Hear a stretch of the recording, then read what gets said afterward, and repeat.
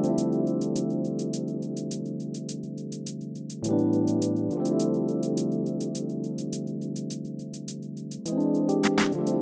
to The Conversation, a podcast about technology, instructional design, and learning sciences. I want to thank both Brandon Dove and Christina Lineker for contributing to the intro and outro for this episode. It's good to have you two working together on this, so thank you again. This week our topic is the brain and what happens to the brain when it learns. We have two guests for this episode, Tanya, who was the guest last week, so it's good to have you again, and Xingyue, who is an international student at Adelphi. Xingyue, can you tell us a little bit about yourself? Hi everyone, I'm Xingyue. I come from biology in Adelphi, and my undergraduate major is electrical engineering, but I'm very interested in some of the psychology knowledge of liberal arts. I have worked in China's power sector for more than 1 year since I graduated from university, but that is not my ideal career. Then I come to United States to pursue my education. Actually, I don't have very formal teaching experience before, but I plan to be a math or physics teacher in the future, and I had the experience of educating children. Okay, thank you. All right, so this week we're talking about the brain, about what we know, how brain affects learning. So, Xingyue, I'll start with you because last semester in the capstone course, you showed interest in learning more about the brain. So, I was wondering, why were you interested in the brain, and did you have any prior knowledge? I'm very interested in brain science. I usually like to read articles about brain science because at different stages of my education, I realized that the learning ability gap between people is so great. I'm very curious, is this related to our brain or just because we have gaps in our learning abilities? I often hope that I can become a smarter person, so I'd like to study the brain. Understanding brain science allows me to look at myself from another perspective, which helps me to better understand myself and understand my potential and limitations. And my prior knowledge of brain is that the brain is a very important organ, so we also need to cherish it while using it. I often read articles about how we can make our brains work better. For example, we need good rest, good nutrition, good emotions so that our brains can work more efficiently. What about you, Tanya? Have you studied brain research before? Not officially. I have epilepsy, and there's a history of other neurological disorders in my family, so I've long been intrigued about the brain and when there's an opportunity to learn about it. I like to keep abreast of new findings, but I haven't been keeping up so much recently, unfortunately. I don't think this was last semester's students' favorite reading because it's kind of dense and complex. And I was wondering, how did you feel about it when you read it? I actually really enjoyed them. I think the authors used a good number of examples that helped not to make the topics that they're talking about, too abstract and technical for me. Like I said, I think the topic of the brain is just really interesting in general, and that includes getting down to the neurons and networks and the science of it. This question of how and why we do what we do is fascinating to me, and that extends to learning. And I clearly have a particularly vested interest in it, if you will, so that's likely a big part of the reason I like them so much. For me, I think I found these articles was challenging for me to understand, but I also learned a lot of brain science knowledge that I didn't know before. For example, I first know that there are 3 primary classes of networks for learning, which are recognition network, strategic network, and affective network. And I first understand what the 3 networks can do for us. And I think understanding this brain model is very helpful for me to understand the learning process of our brains. In addition, I first know Dawson's illusion that sometimes our expectations can distort our perception of things. And I also first aware of that humans' fear is so important, and there is an area called the amygdala in our brain is specialized for fear. And the fear in the affective networks can protect us, just as the author mentioned in the reading.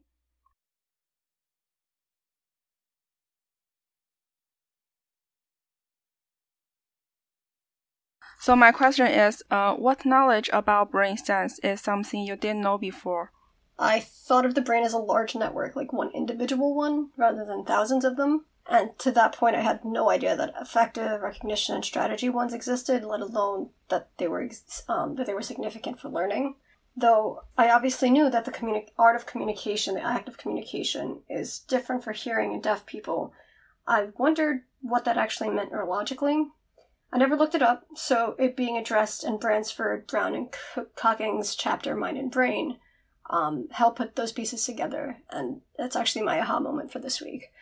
People who are deaf, they take in information visually, the ones that know sign language, whatever, whether it's American or otherwise, and that lights up different parts of the brain than somebody who's an auditory, like who speaks verbally. Mm-hmm. So it's just so interesting that the way it's being processed is different. I kind of just thought there was like this one section for communication and didn't really give it much more thought beyond there's the visual aspect, even though I know that's a thing, and then there's the auditory part. It's just interesting that it's affecting, that it's lighting up those little areas separately. I think for me, the thing that I always find fascinating, which is something you touched on earlier, were the different networks that coexist in the brain. Thinking about those networks and also the different parts of the brain, not as in an abstract way, because a lot of the theories and models are abstract in that they are not tied to physical things, but the brain is a physical thing and that you can point to and that you can look at, which I find kind of fascinating. So yeah, that was kind of my takeaway. Actually, I have learned the structure of the brain in my high school biology class. I know neurons, nerve cells, and synapses since high school, but for the first time from this reading, I learned that synaptic connections are added to the brain in two basic ways, and for the first time I know that the neuroscientists explain synapses formation by analog to the art of sculpture. I think this metaphor is very vivid and very helpful for me to understand the process of synapse formation. Kind of reminds me too that I most likely did learn this in high school as well. I don't really remember it very well, but yeah, I'm glad you brought that up. Remember the hemispheres? Those little bits and pieces, but beyond that, very minimal. I thought this was an interesting question about social interaction. In Bransford and Brown reading, it mentioned an experiment called Making Rest Matter. Do you think early social interaction is important for children's brain development? I absolutely think so. And their article or chapter really supports that idea and referencing that research from 1978. Although I'm sure that more research on this topic has been done in the last 40 plus years that can help support or disprove our thinking. I've often thought that part of the reason we go to school is to learn how to socialize, not realizing that there were positive implications for our brains in a technical sense as well. In doing the reading, I found myself wondering how this affects students who are homeschooled, particularly those who may not be given as many opportunities to engage with their peers. Do either of you have any thoughts on that?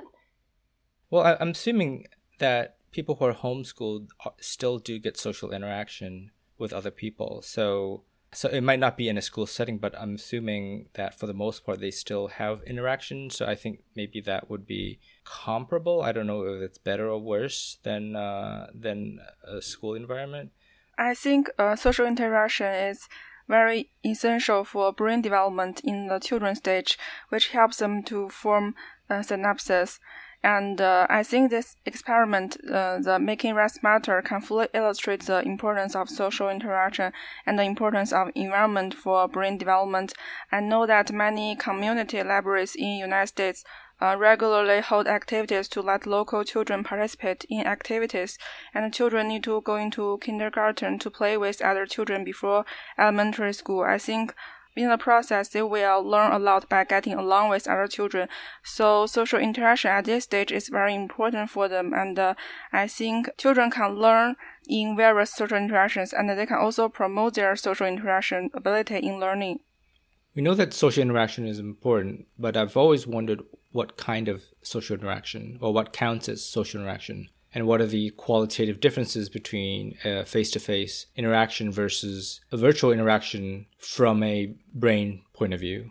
And this is really hard to study because to do it empirically, to do it as an experiment, you would need to have enough people who are not interacting in person. And there are case studies where children who have somehow been deprived by their guardians of social interaction, and they're shown to not be able to develop cognitively, or develop fully cognitively anyway.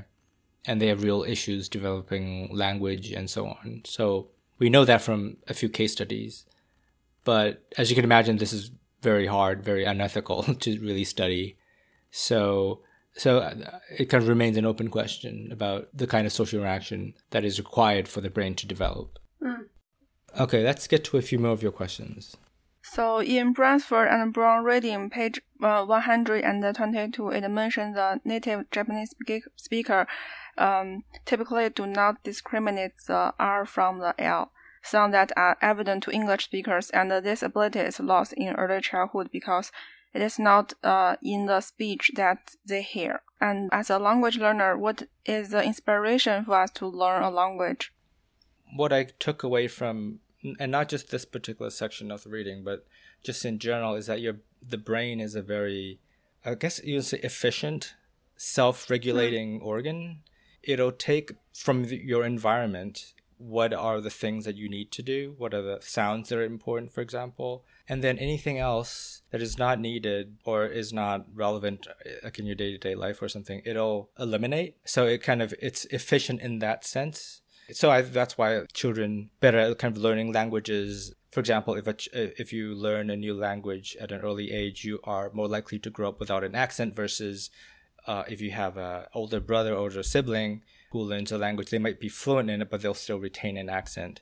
Like I said, your brain is self-regulating, so it'll remove things that are not relevant, and then it'll allow you to focus on things. That's kind of why, just to connect it even back to the first week about the perception, where sometimes you can look at something and miss something really obvious even though it's staring right in front of you because you're not focused on that. Like your brain would be selective in that sense. So there are a lot of benefits to learn a second language, not even just second language, any number of languages. It's always great. Every new thing you learn is going to give your brain something to do, you know?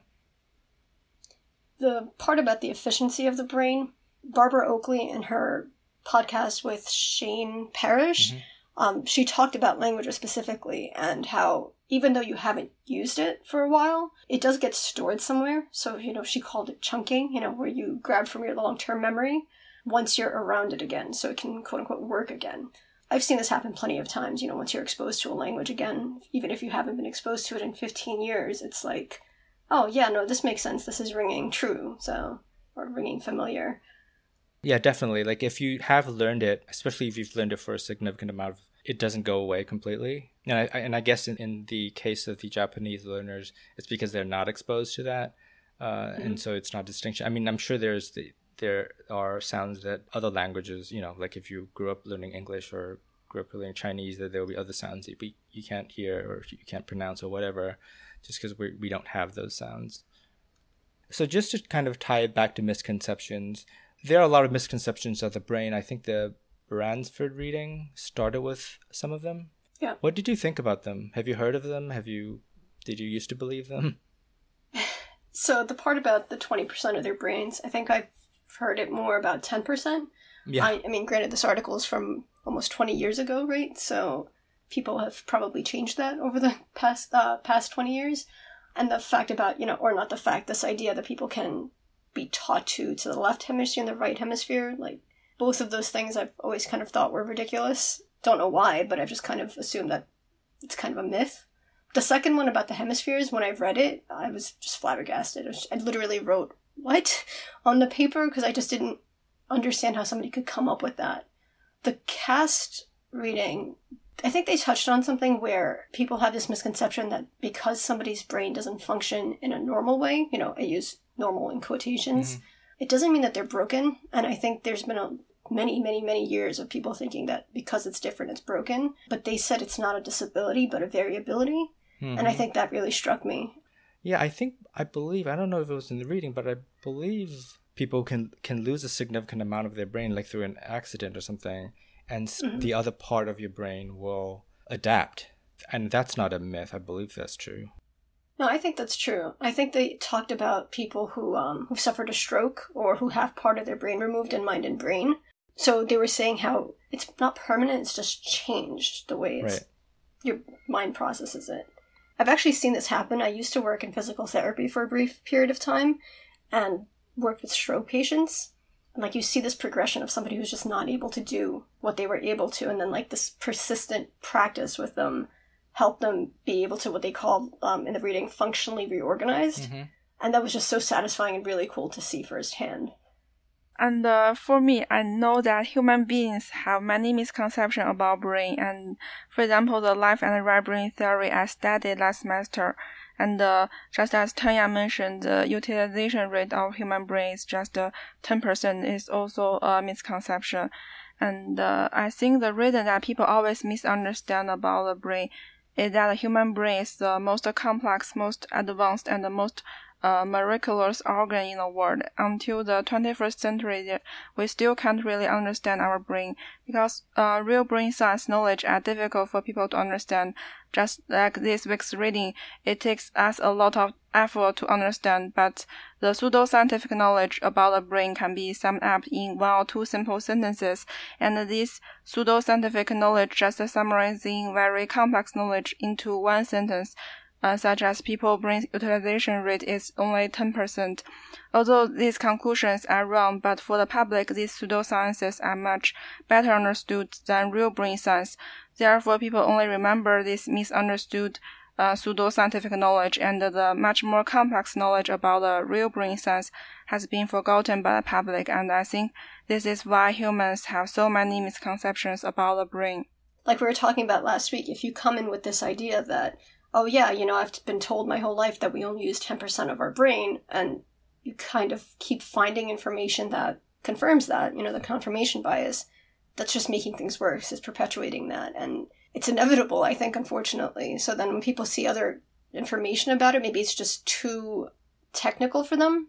I think a lot of times these are from movies. I've heard it mentioned at least a few times in different movies. Some scholars have mentioned in a research report that humans still don't know what 90% of the brain does, but this is misinterpreted as humans only use 10% of the brain. That's a possibility, yeah. Oh, that's good, yeah. What other questions do you have about the reading? Based on your personal learning experiences, what learning activities do you think contributed to your brain and psychological development? This is a great question. I think having the opportunity to learn in different ways and in different settings from pre-K through 12 contributed for me. I went to school in Germany, the US, and in Guatemala. So pre-K and kindergarten were in Germany, and from what I can recall, it was just learning through playing. We spent time and learned indoors and out, and I just might be misremembering this, but I don't actually remember there being any physical desks of any sort. My US education consisted of the public New York City system, which was very structured, and the few months I spent in Guatemala, I think may have been in a Montessori or Montessori-esque school. So this mix of styles and experiences and getting to learn by physically playing was very helpful for me. And of course, having that structure while still being able to explore and experiment on my own complemented that as well. What about you? What were your experiences? Combine my personal learning experience, I feel that learning piano is very beneficial to my brain development. I started to learn piano in my 2nd grade of my elementary school, and before that my performance at school was bad, but after learning piano for 1 year, I have made great progress in my school performance since the 3rd grade, and I feel that my abstract generalization ability and the reading comprehension ability has improved a lot, and playing piano also gave me a psychological satisfaction and a sense of accomplishment. So I think learning some instrument can promote our brain development, and brain development can also promote my learning progress in school. And I feel that some extracurricular learning in childhood, such as learn playing piano, is also important because it's important for brain development. And I also think extracurricular learning can promote children's brain development and thus enhance the academic performance of children in school learning. That's interesting. How old were you when you said you started learning piano? In my 2nd grade in my elementary school. Okay. And you noticed a change? Yeah, I changed a lot. Before I learned piano, my performance at school is very bad. I don't dare to speak in class, and I'm afraid of teacher, and I can't finish homework, and my mother tutored me all the time. But after I learned piano, I think I can understand what teacher has said in class, and I gradually be more confident than before. I wonder if this is an example of transferring, like you're trained in one thing and then transferring it to something else. So like maybe the discipline or like the just the way of thinking that music, like learning how to play an instrument has you thinking, help you transfer that to an academic setting. I was wondering whether the process of learning music helped you rewire your brain or something along those lines, or whether you were kind of studying and then playing music, playing music, and your brain had was able to absorb information better because of that. I don't know. I was just wondering. That's very interesting. I don't know. I had to play music or do art in school, so I chose music. And I mean, I guess I don't recognize there being any kind of correlation like that. I think that's really interesting. But I'm sure there's a reason that they make us do music or art in school. Yeah, I mean, I know that a while back that there was a period where people thought that if you played classical music to your kids, that they will benefit, like sometimes even before the baby is born. And as far as I know, that's been debunked. But I think listening would certainly be different from actually practicing and playing. I learned the piano as well. I wish I can say I had such a positive experience. My piano learning was a little bit more traumatic, but I don't want to turn this into a therapy session. So, so instead, let's talk about something else. Let's talk about perception. You had a question about that, right? Have you ever realized that your expectations has distorted your perception of things? The example, the Adelson's checker shadow illusion that they provided in the reading was obviously one of them, and it sounds silly, but I was borderline angry when I saw this because I could not figure it out. And I went on the website to see it in action, like you could remove parts of it to see it work. It just frustrated me more. Like I felt like my brain was betraying me. I was just not happy about it. How did you feel when you saw that? Do you have any like examples of these expectations distorting your perception of things? I know that besides the Adelson's illusions mentioned in the reading, I have seen a group of comics about illusions before. I know that humans have a lot of illusions, such as Ebbinghaus illusion, which is the optical illusion of relative size perception, and the Panzo illusion, which is suggests that a human mind judges an objective size based on its background. And I think these are all good examples to illustrate our expectations can wrap what we see. I don't know if the reading mentioned it. I forgot now because it mentioned a few places. But like the gorilla experiment is another one where something is in front of you, but you just don't see it because you weren't looking for it. I looked it up and I was just... Did you see the gorilla video? I knew what it... Yeah, but like I knew to look for it, so... Sure. I saw it, and I thought, like, how could somebody possibly miss this? There's just like a gorilla in this completely different movement walking across the screen. How can somebody miss it? But, yeah, that's so interesting.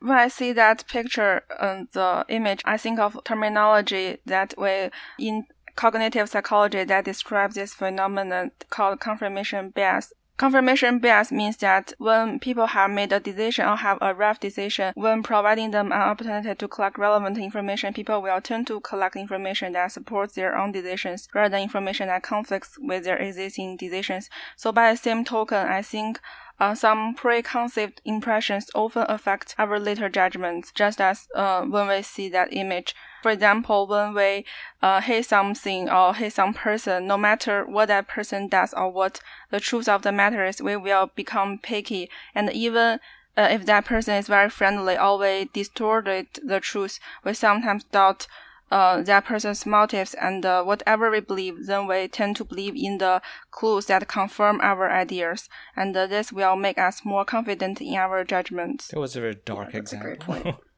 Yeah, it is, but it's true. It is true, I guess. Yeah. It just kind of turned really dark all of a sudden. Another thing I take away from the reading is how sometimes it feels like we don't have a lot of control. Like we don't control what we see, what we think. Mm-hmm. Like who are we? Like you get kind of, kind of like wondering about like free will and all that stuff. Like how much control do we really have in our day-to-day life? No, we're just going to take an existentialist route. Absolutely. Do you think it's important for educators to know about how the brain works? Being able to recognize the differences in styles and to design your lessons in ways that will help your students, like all your students, learn well. That's why it's important.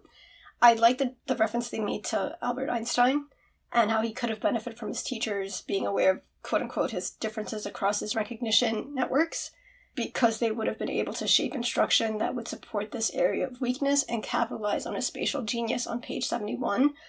I think that hits the nail on the head.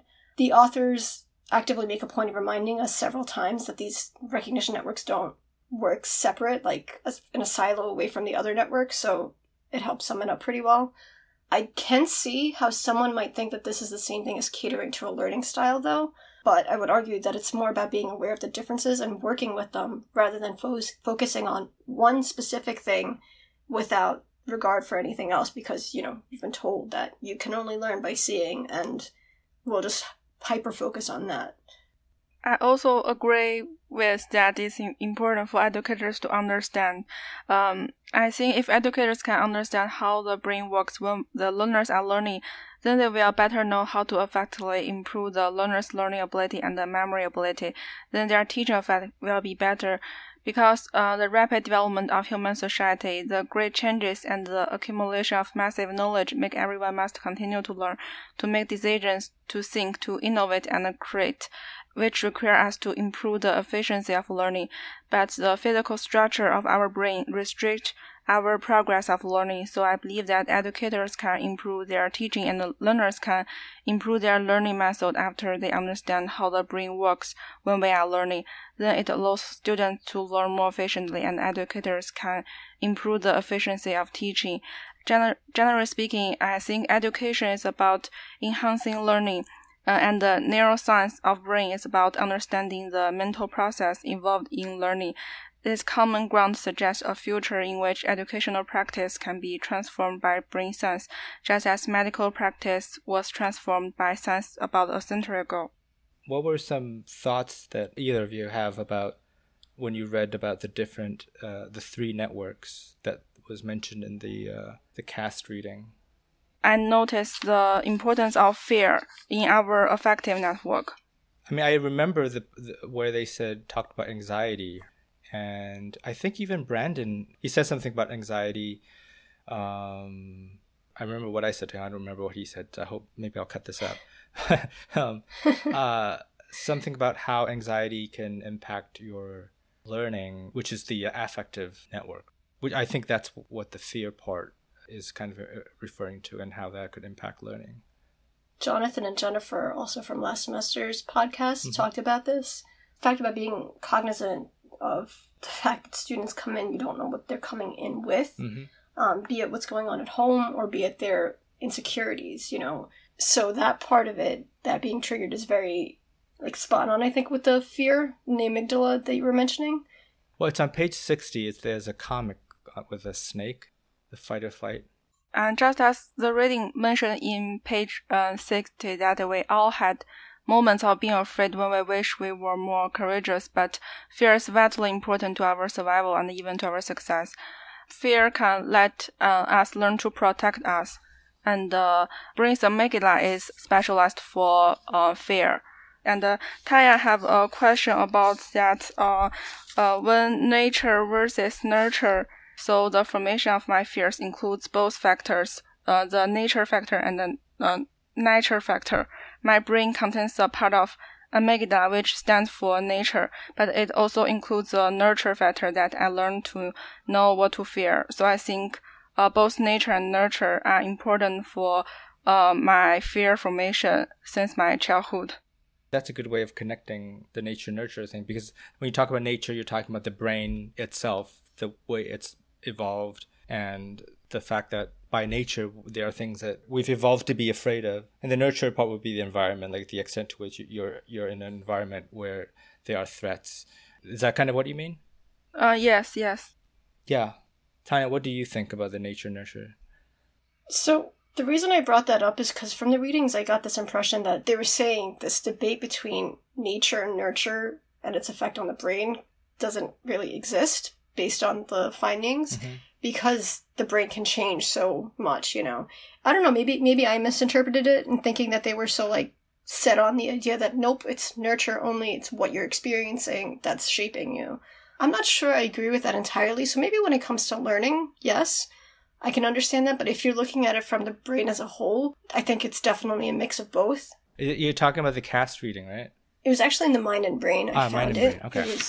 It was on the second page where they say, they are talking about instruction and learning. They say greater understanding of the nature of this interactive process renders moot such questions as how much depends on genes and how much on environment.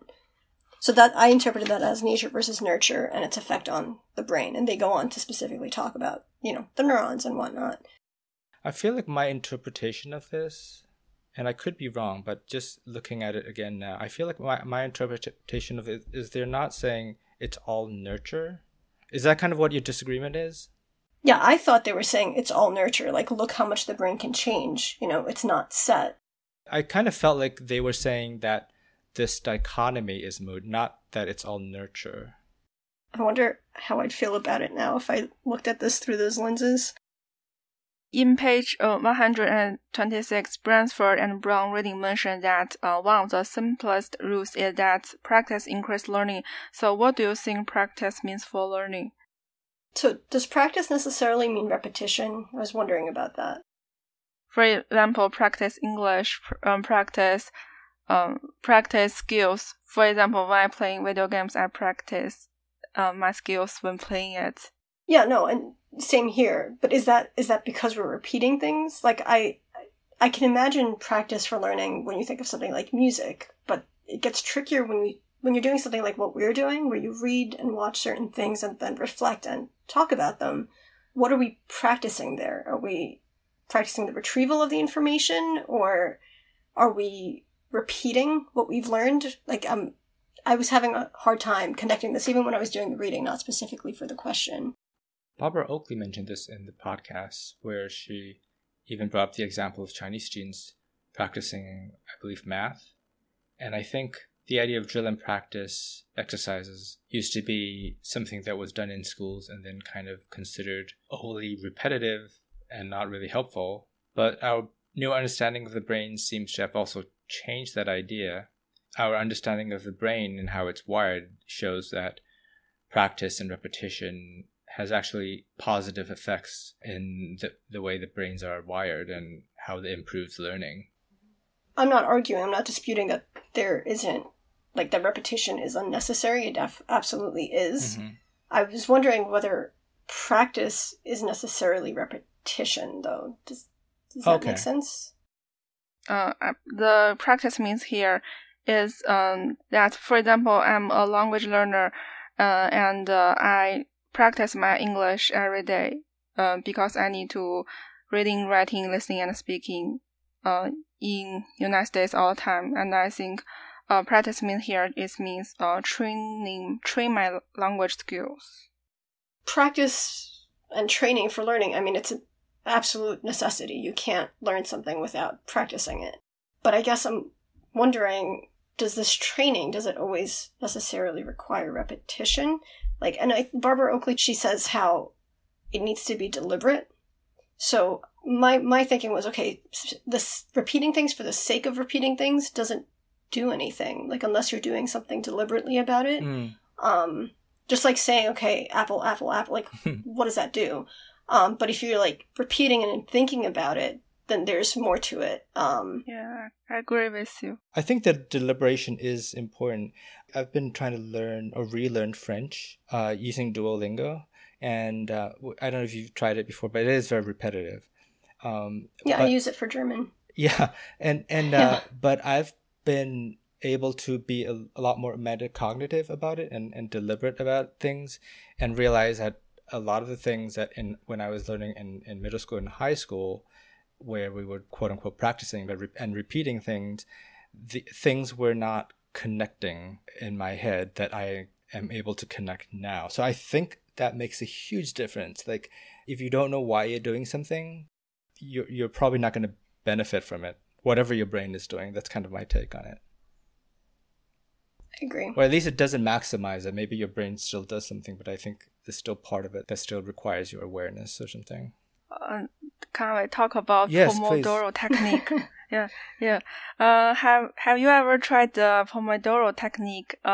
Do you think that regular rest in learning is important to us? I don't think the Pomodoro technique was mentioned in the readings, but it was in the Parrish and Oakley podcast. And basically it's where you have a period of focused work, but then you also take structured breaks in between. That's kind of the gist of it. I don't know if it varies the length of time and so on, but the idea is that you take deliberate breaks in between very focused work. So that's kind of what the Pomodoro technique is. I haven't tried it. I've heard of things like it, but I've never heard of a name for it. As someone who procrastinates a lot, and I do that by cleaning, like Barbara Oakley mentions it seems like a good idea to focus it, right? Having that reward at the end that's actually good for you and for your learning is a great incentive.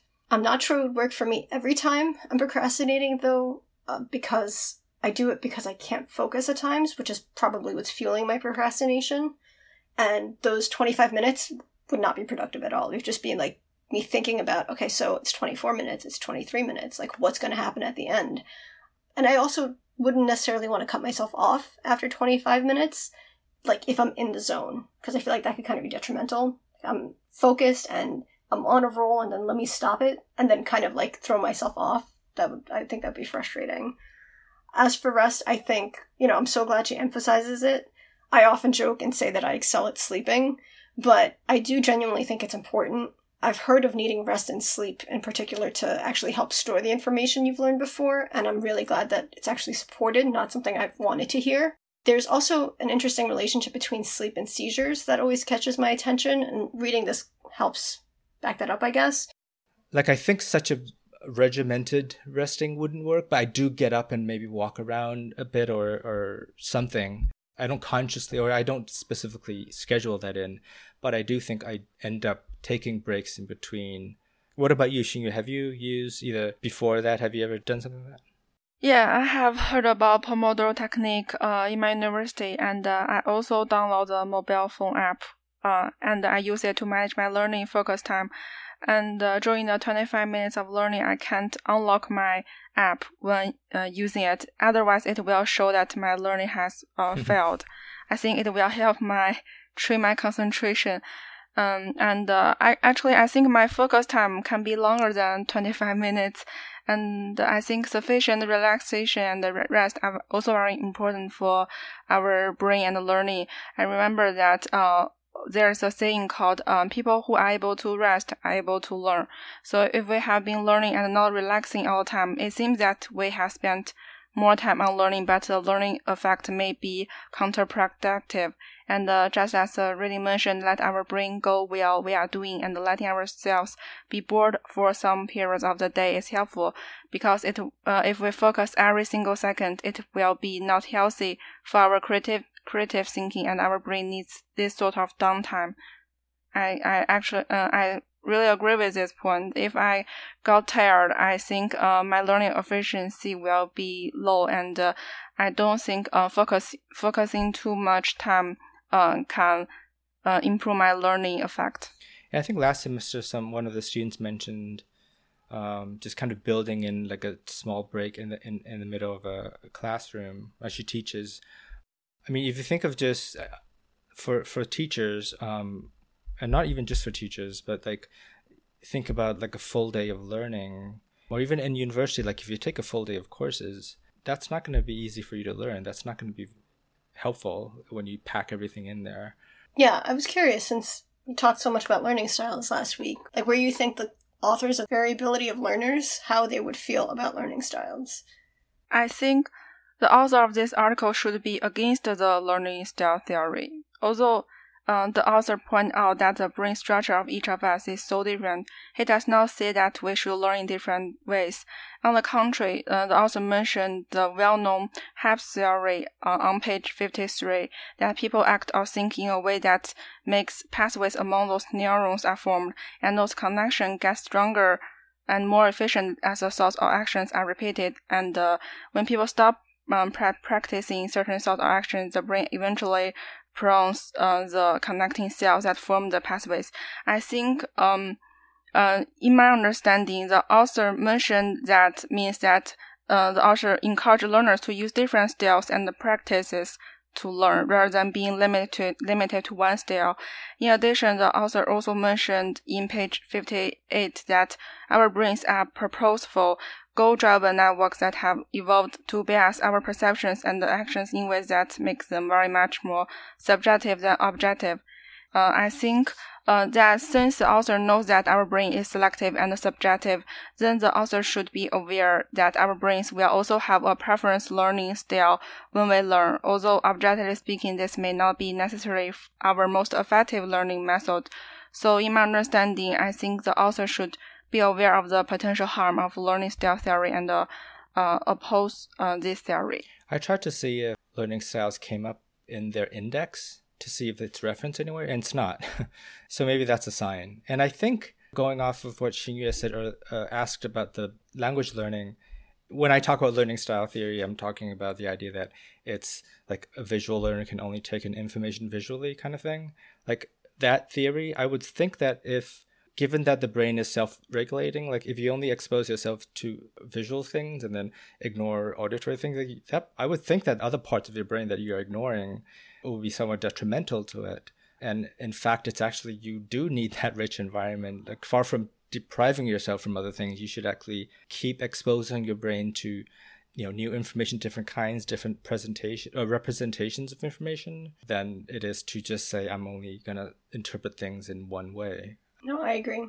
And I think the readings from last week as well, and Barbara Oakley in her podcast, she's adamantly against the learning style, yes. And how dangerous it is. And it's like, okay, of course this makes sense to us now. Unfortunately, I have to give this disclaimer because when we get to the Understanding by Design reading by Wiggins and McTeague, which is a great book and they're wonderful, every now and then they would just mention learning styles. In passing, they never expand on it. They just kind of drop it in there, and that's just really annoying for me. So when you get to that reading, if you see it, that would be why.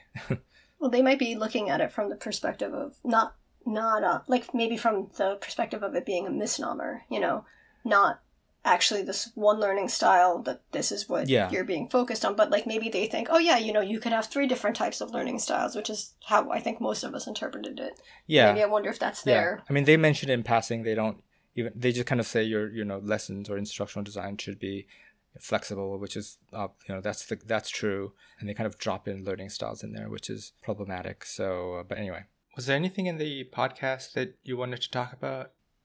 The podcast mentioned Cormac McCarthy, a Pulitzer Prize winning author who was originally trained as an engineering student, which is part of the reason his writing is so profoundly beautiful is because he's also thinking about it analytically. Have you had similar experiences? Your ability to be trained in one aspect makes you perform better on the other aspect. I had a really hard time with this. I could not come up with anything.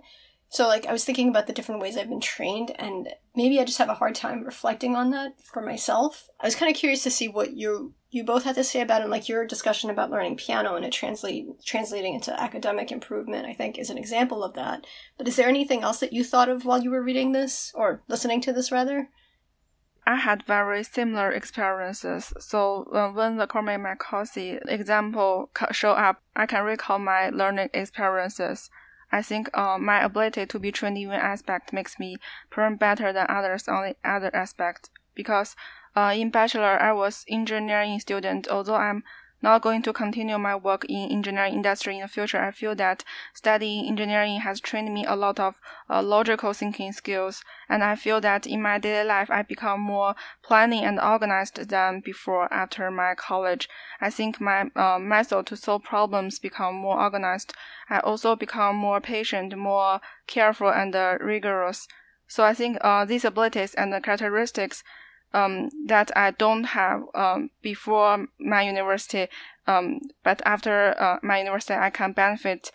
These skills can benefit me for a lifetime, and I can do better when I do all kinds of practical work. So I think this example of Cormac McCarthy resonated with me. I've only read one book by Cormac McCarthy, The Road, which is really depressing. The book, I mean. But I was thinking, sometimes I think that this says more about the way that our academic disciplines are siloed in these departments that make it seem like there is a huge difference between engineering and writing. We are put in these silos when we start school, for the most part, unless you went to a very different kind of school. Like for the most part, these subjects are very siloed, and there's some attempts now to weave in art and all that, which I think would be good. My undergrad was in business. Actually, originally it was in architecture, but then I decided that was not a good idea for me because I was horrible at drawing. But then I went to business school, and then I studied like teaching of English, and then got into video games. And Matt Karinga, his college degree was in English as well, literature, and then he did programming.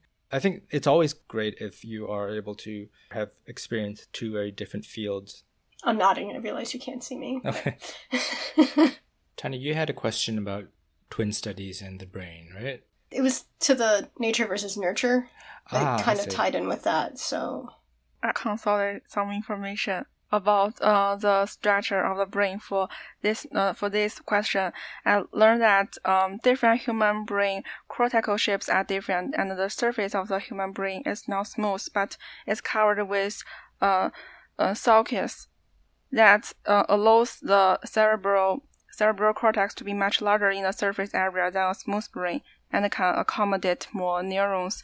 But like a human fingerprint, no two persons has the same form of the sulcus.